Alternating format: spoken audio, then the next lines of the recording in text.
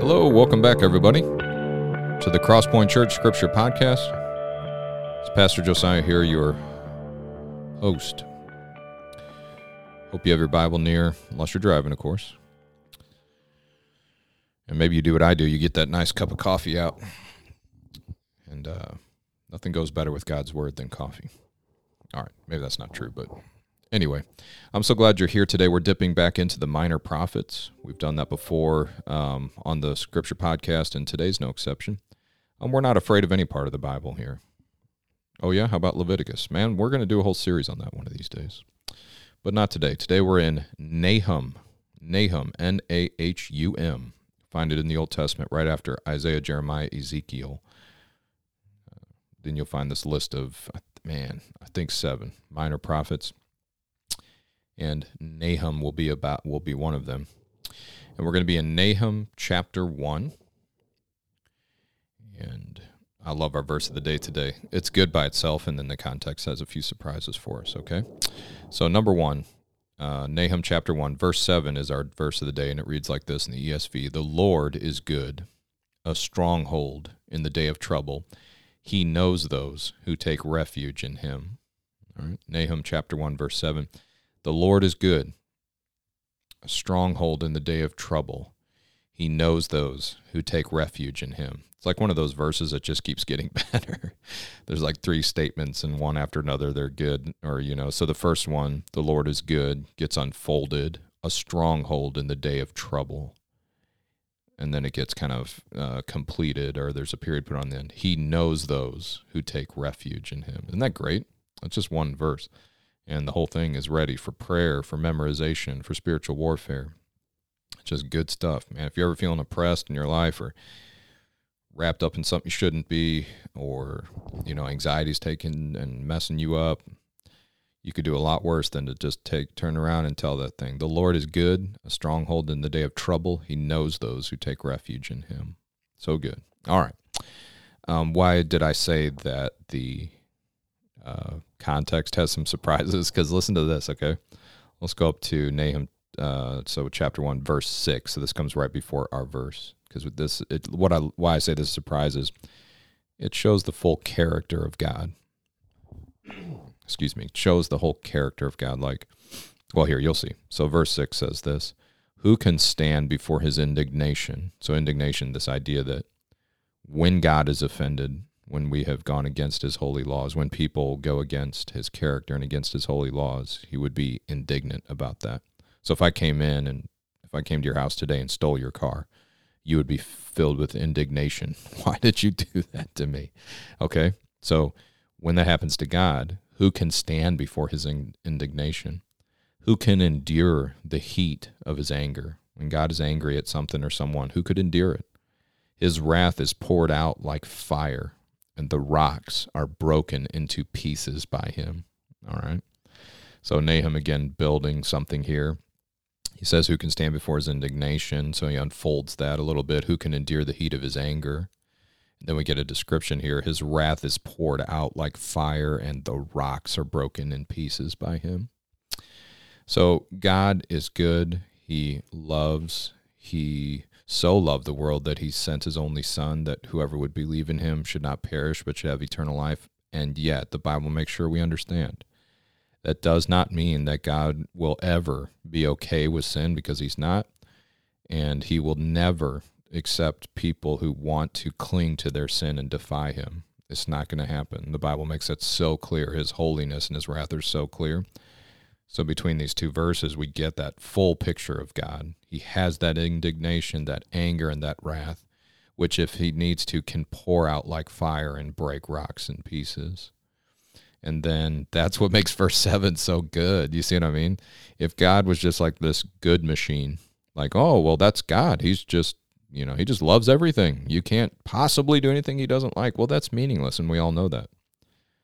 It just doesn't mean anything. That couldn't be the real God, the maker of heaven and earth, the one who sees the atrocities that happen on earth and will not allow it to go unpunished, the one who will, at final judgment, put things straight and punish the guilty. That's not God, the joy machine. That's not who he is. So in light of his wrath and anger, which can be poured out on those of us who just decide we have to be his enemies, verse 7 comes as such good news. The Lord is good. Like, remember, why bring about his indignation, wrath, and anger? Look at who he is. The Lord is good. He's a stronghold in the day of trouble. If you're having trouble, run to him. Don't do your own thing which offends God and try to secure yourself. The Lord's good. Run to him. Take refuge in him. If you want to be near God and you don't want to suffer his indignation, wrath, and anger, then take refuge in him, and he knows those who take refuge in him. You'll become one of his friends. And then verse 8 goes ahead and makes sure that we understand again. So he knows those who take refuge in him, verse 8, but with an overflowing flood, he will make a complete end of the adversaries. That's a big word for enemies. And will pursue his enemies into darkness. What do you plot against the Lord? Verse 9, he will make a complete end. Trouble will not rise up a second time, for they are like entangled thorns, like drunkards as they drink. They are consumed like stubble, fully dried. That's the idea of like this dried up grass being consumed by fire. From you came one who plotted evil against the Lord, a worthless counselor. Okay? So this is Nahum expressing through the inspiration of the Holy Spirit God's utter unwillingness to endure people opposing his desire to bring goodness, righteousness, and peace and joy in the Holy Spirit to this world. He will not allow people to defeat that idea. It's not going to happen.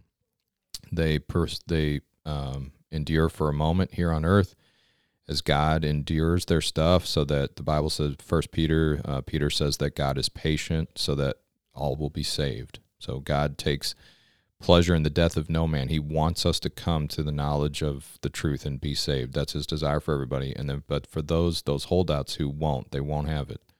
Then there is no future. There is no other way. We're not going to escape being one of God's enemies. Okay, and so we find that in Nahum. So. Context, so important. If someone just gave you verse 7 and you're an unbeliever at this time and you just say, oh, the Lord's good, stronghold in the day of trouble, he knows those who take refuge in him, then you think, okay, all I got to do is give this God kind of a nod like, hey, God, I see you. All right, be good to me. And if you ignore verses 6 and 8 through 9, you're not giving that friend the true story. We need to come to him. We need to not side with God's enemies, okay? So that's why it's so important. All right. Where do we see Jesus in these verses? Man, Jesus is the Lord. He is the refuge of God. He is a stronghold in day of trouble. He is who and how we come to God if we decide we don't want to be his enemies anymore. Isn't that cool? And then this wrath and anger that's on either side of verse 7. So the wrath of 6 and the pursue his enemies into darkness of 8. Those things happened to Jesus on our behalf. Isn't that wild? Those things consumed Jesus. He took the wrath of God upon him. So to get the true scandal, let's read it here.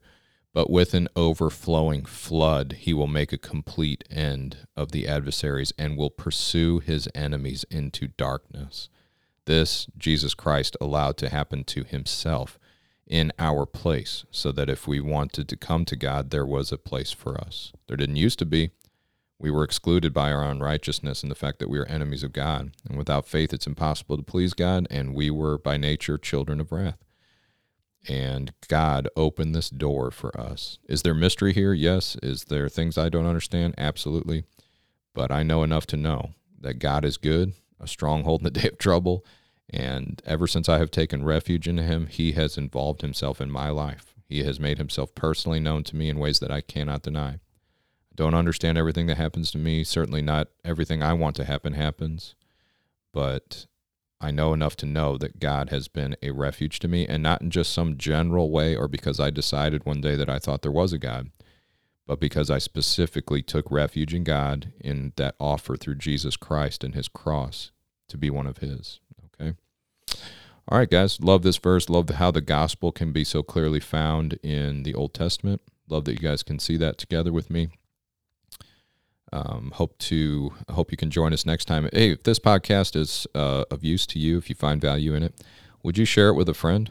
This is a part of the ministry of Crosspoints. We don't make any money off of it, not asking for any money, but what I would love is if you spread the word, let people know that this is a good podcast. If you're trying to be committed to the habit of daily scripture reading, I would hope, and a part of my aim is it's also good for people who are newer to the faith. So if you got a friend that says, man, I'm having a hard, okay, you guys make a big deal of the Bible. Where do I start? What do I do?